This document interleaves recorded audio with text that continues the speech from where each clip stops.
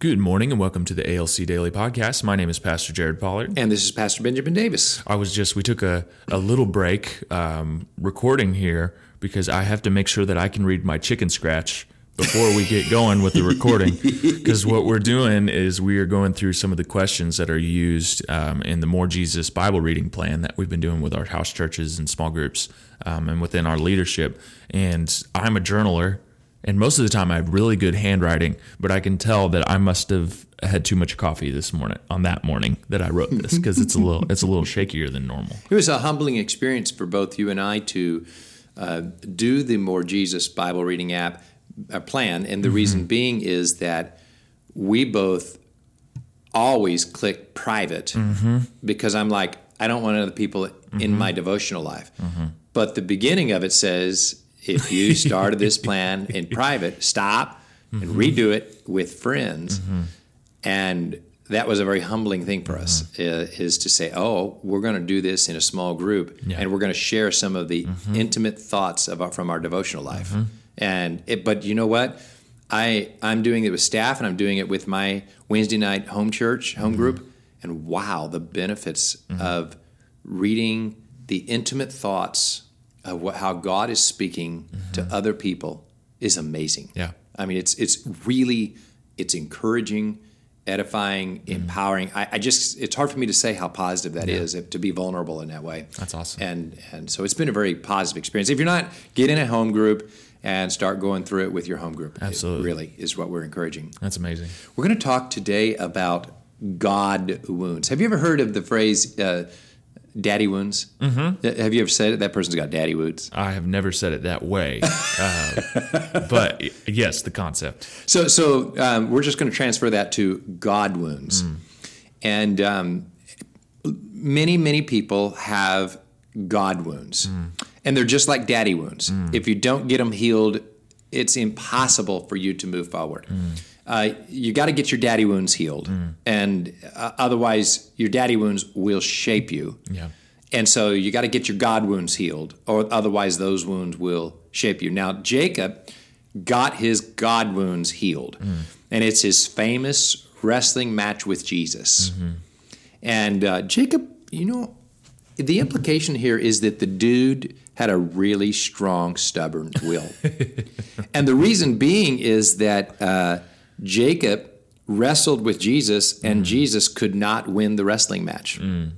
So Jesus had to pull a trick on him that actually wounded him to get him to yield.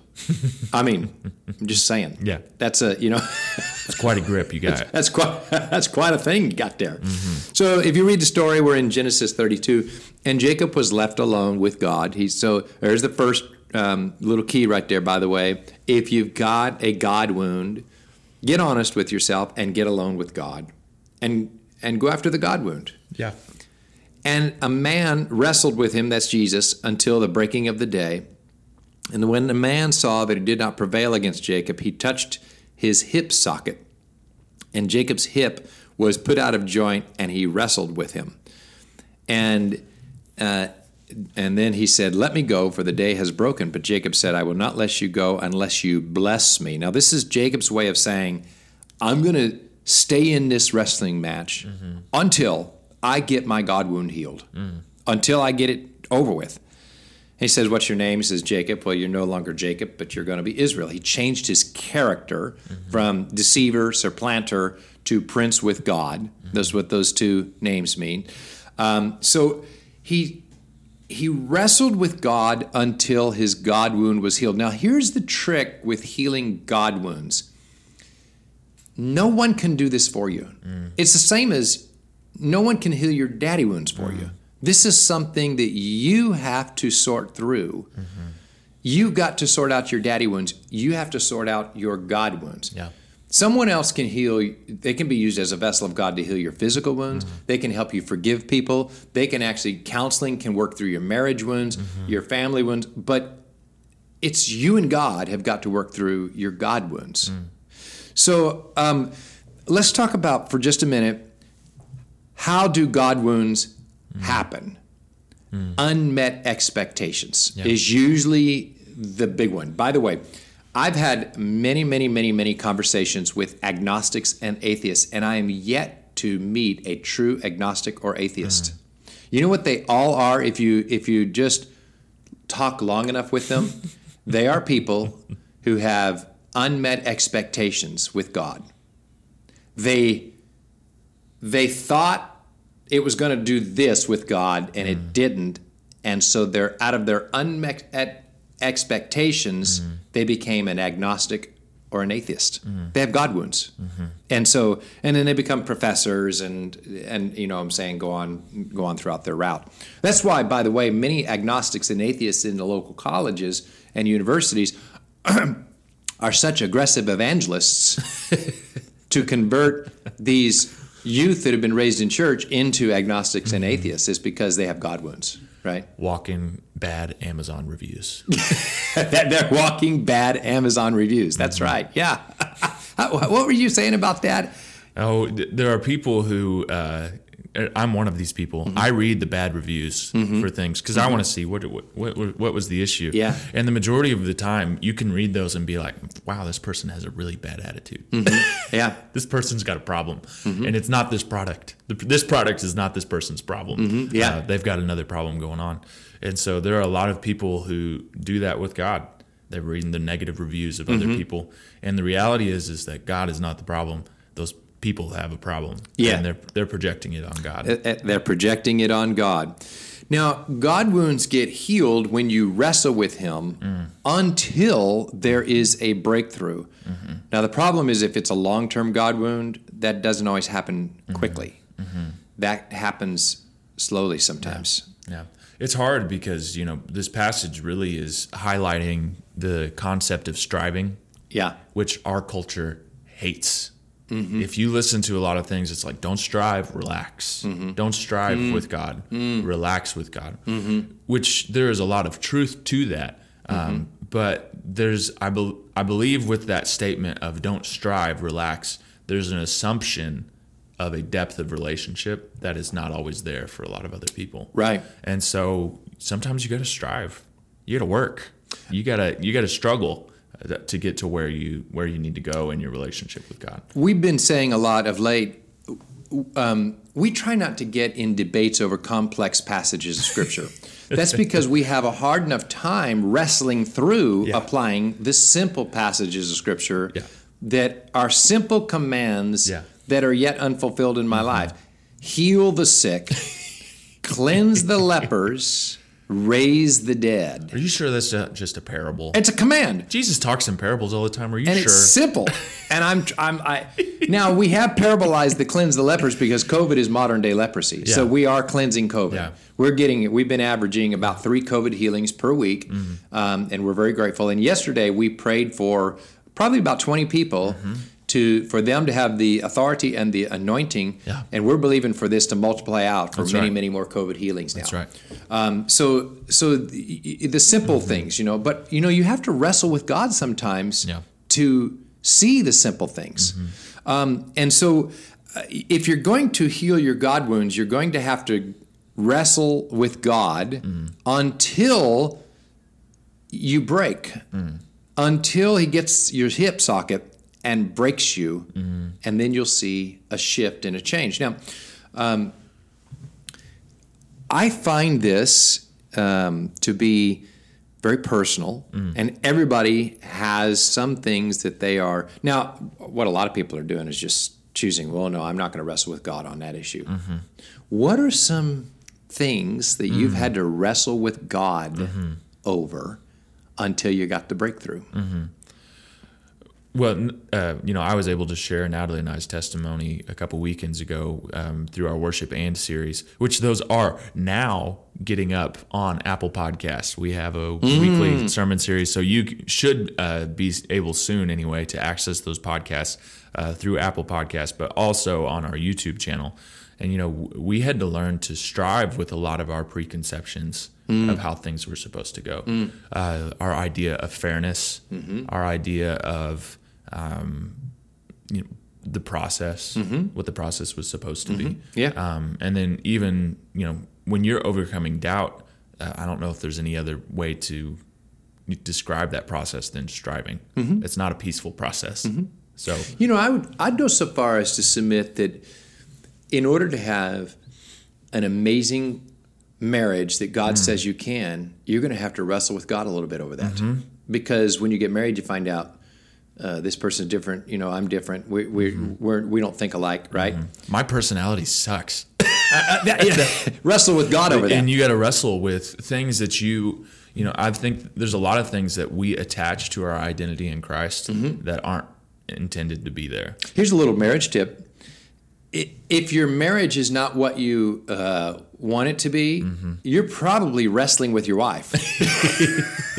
Instead, what you want to do is wrestle with God about your own character, let it change, and then you'll find yourself not wrestling with your wife as much as you used to, right? It's true. It is true. Absolutely. So, you got all these areas. For me, for me, miracle healing was the big deal. I had to wrestle with God over breaking in to be able to do what Jesus said I could do, and I had to wrestle with God over that issue.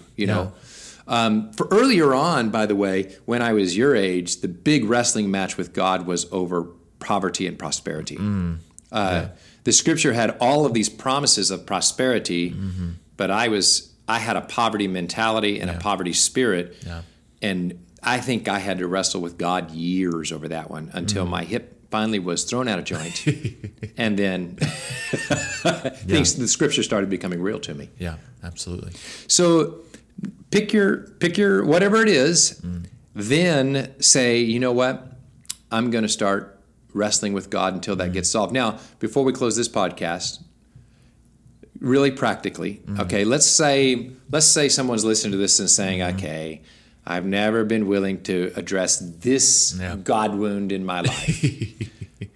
What do they do? Give me a real practical. What are they going to do to start wrestling with God until they get their God wound healed? Yeah, I think the first thing that you have to do, along with admitting, okay, I have this God wound. Step one, I admit I've got it. You have to recognize that you have it. But then I think what's difficult with that is typically that God wound is based off of something that we're not even sure we believe. So there's an embracing that you have to do of, I know that Scripture says that God is this, but I am not experiencing that aspect of God. Yeah, so we say this all the time, is that if the Bible is saying things can happen at a level of a 10, but I'm coming in at a level of a 3, don't change the Bible down to a 3. Ask the Holy Spirit to raise you up towards the 10. And don't list yourself as an exception. Right. Yeah. Okay. Right. Don't list yourself as an exception to the rule, and and this is where, in my experience, the poverty mentality slips in. Right. Because it's not just money. So that's attached to this. But the poverty mentality slips in of, oh, well, this is a suffering that God has deemed that I will experience. Right. That's very, very dangerous thought process. Yes, right. Because eventually you start carrying all of these they are God wounds around. Yep. And you think that you've been destined to carry that for the rest of your life. Right. And it's just not true. Yeah. So, so you said, name it, right? Yes. Accept it. Yeah. Okay. And then we're going to deal with what the Bible actually says could be and where I'm coming in. All right. And then we had to learn personally, and I really think this is true, and this is what a lot of people don't like, but this is true with, I would say, all of these. I would go ahead and take that risk and say all of these, is that you got to talk with somebody about it. Okay. You can't do it alone. Because there could be a person positioned to you so closely that has exactly what you need to hear, and God has equipped them to help you with that situation. Okay, so don't do it alone. So often God is going to use someone else to help you get where you can't get by yourself. That I found that to be true in my personal experience. That's exactly right. Yes, and I actually just read in my Bible reading plan where Jesus told Peter, "You're going to deny me 3 times." No, I'm not. And when he did, he looked at him. But there was a prophecy connected to it. When you're restored, restore your brothers. Yeah. So, do you think Jesus was saying, "Told you so"? I don't. I don't. I think Peter needed to go through the process of getting his hip socket knocked out, which was apart from Christ, I am a failure. Yeah. Therefore, the rest of my life will be total dependence upon him in brokenness, obedience, and submission. And I don't have what it takes to make it on my own. That was the final nail in the coffin of I denied him 3 times at the cross experience. And it's I am now a dependent person on Jesus. Yes. After he was restored, he got there. You know. Yeah. And I think the final step to this, you got to recognize it. You have to bring your expectation to the level of Scripture. You can't do it by yourself. And if anything that we learn talking about Jacob is you can't stop. Yeah. You can't give up.